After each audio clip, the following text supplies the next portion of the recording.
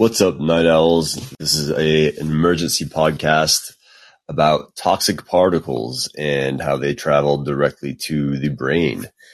And so I have a long night ahead of me tomorrow night. So I just read this really cool article by Wired, or ScienceAlert.com, rather, and thought I'd read it to you guys.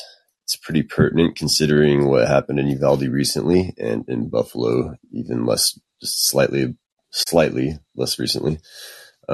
Shouts out to Carly Kasea for writing this cool article. I think it's pretty pertinent right now, and it's titled, put a link to it right now before I even start, just to make things convenient and easy for everyone.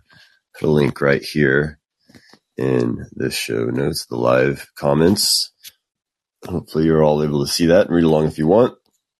And so toxic particles, once inhaled, may travel directly to the brain, according to this study. And as we know, air pollution doesn't just impact the health of your lungs and heart, but recent research has found that fine particulate matter can also cause damage to the brain, and scientists think they've finally figured out how. In mouse models, it appears that ultrafine particles in the air can enter the lungs, seep into the bloodstream, and ultimately invade the brain. Once the toxins are present in the neurological tissue, they're much harder for the immune system to clear. In fact, the authors found airborne particles were retained in the brain for longer than other organs in the mouse body.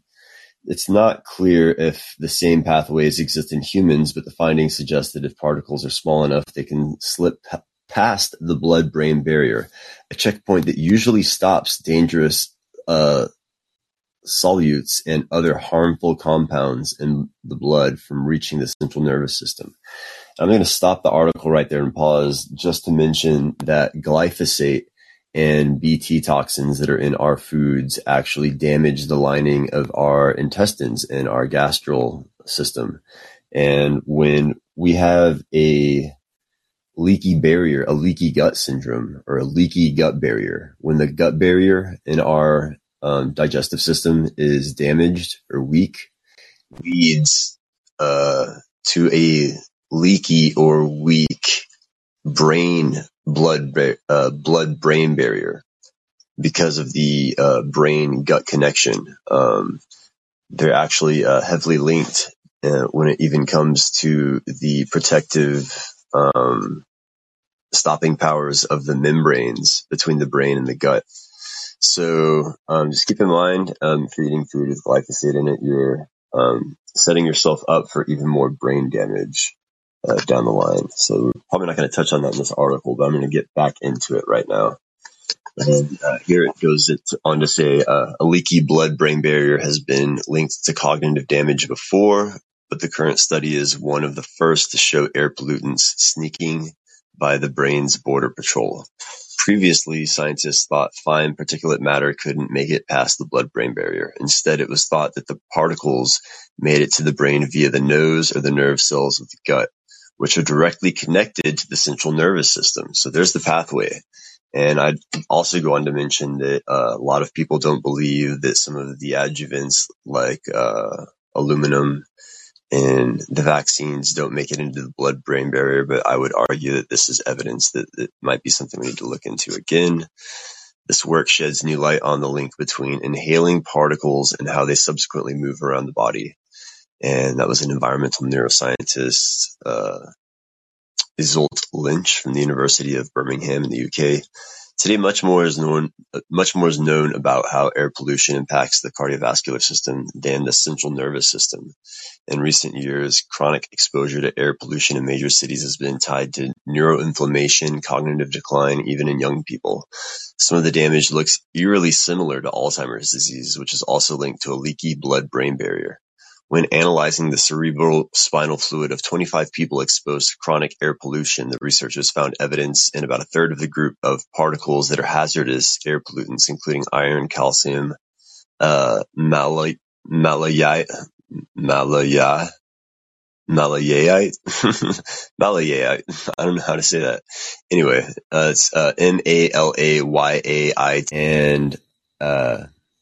and anatase titanium dioxide. Anatase titanium dioxide.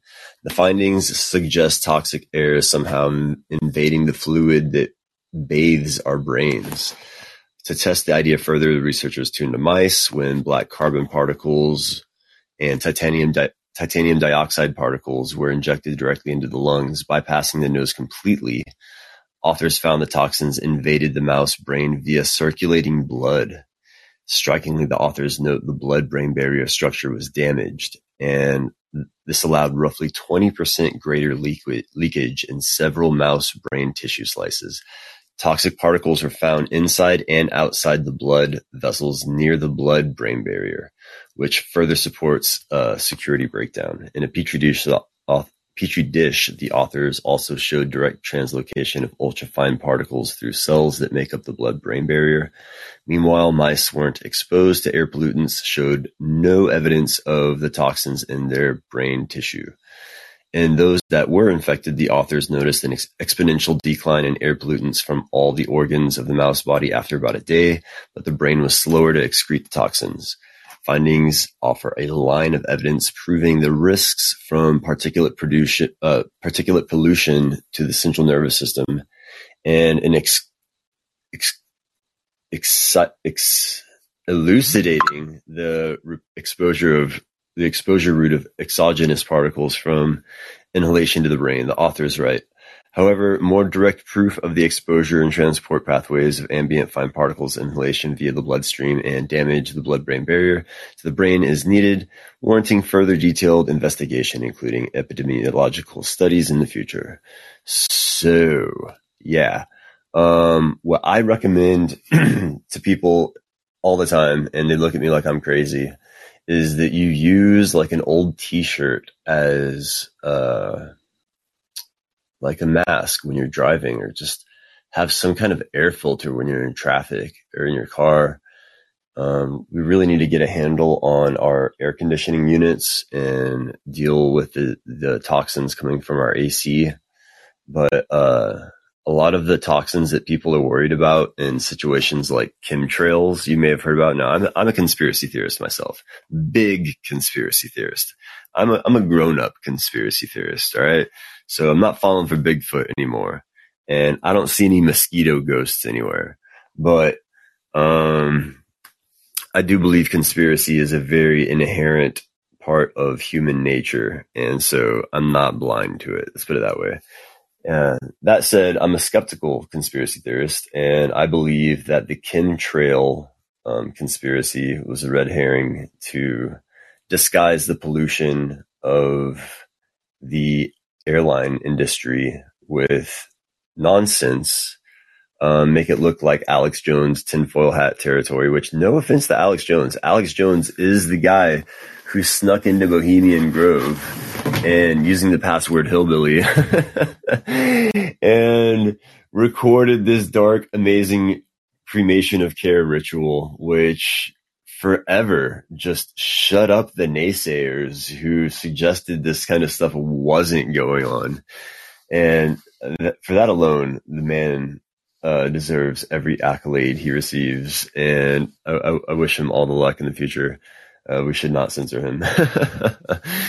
And that said, a lot of the same chemicals that Alex Jones himself was concerned about, aluminum dioxide, I think, is one of them, aluminum silicate, something like that.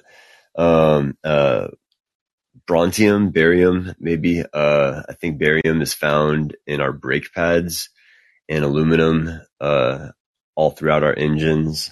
And so as our cars go down the road in traffic, they are also producing these toxic chemicals that the chemtrails people are so concerned about.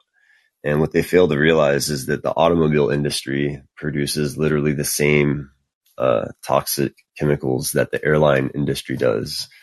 And these quote unquote chemtrails, I'm going to Scooby-Doo these chemtrails for you guys right now. The chemtrails are actually just toxic residue of burning jet fuel through a jet engine. And they've created an entire kind of flat earth style conspiracy around it to kind of disguise their particular brand of pollution in the age of decarbonization and I guess the green movement.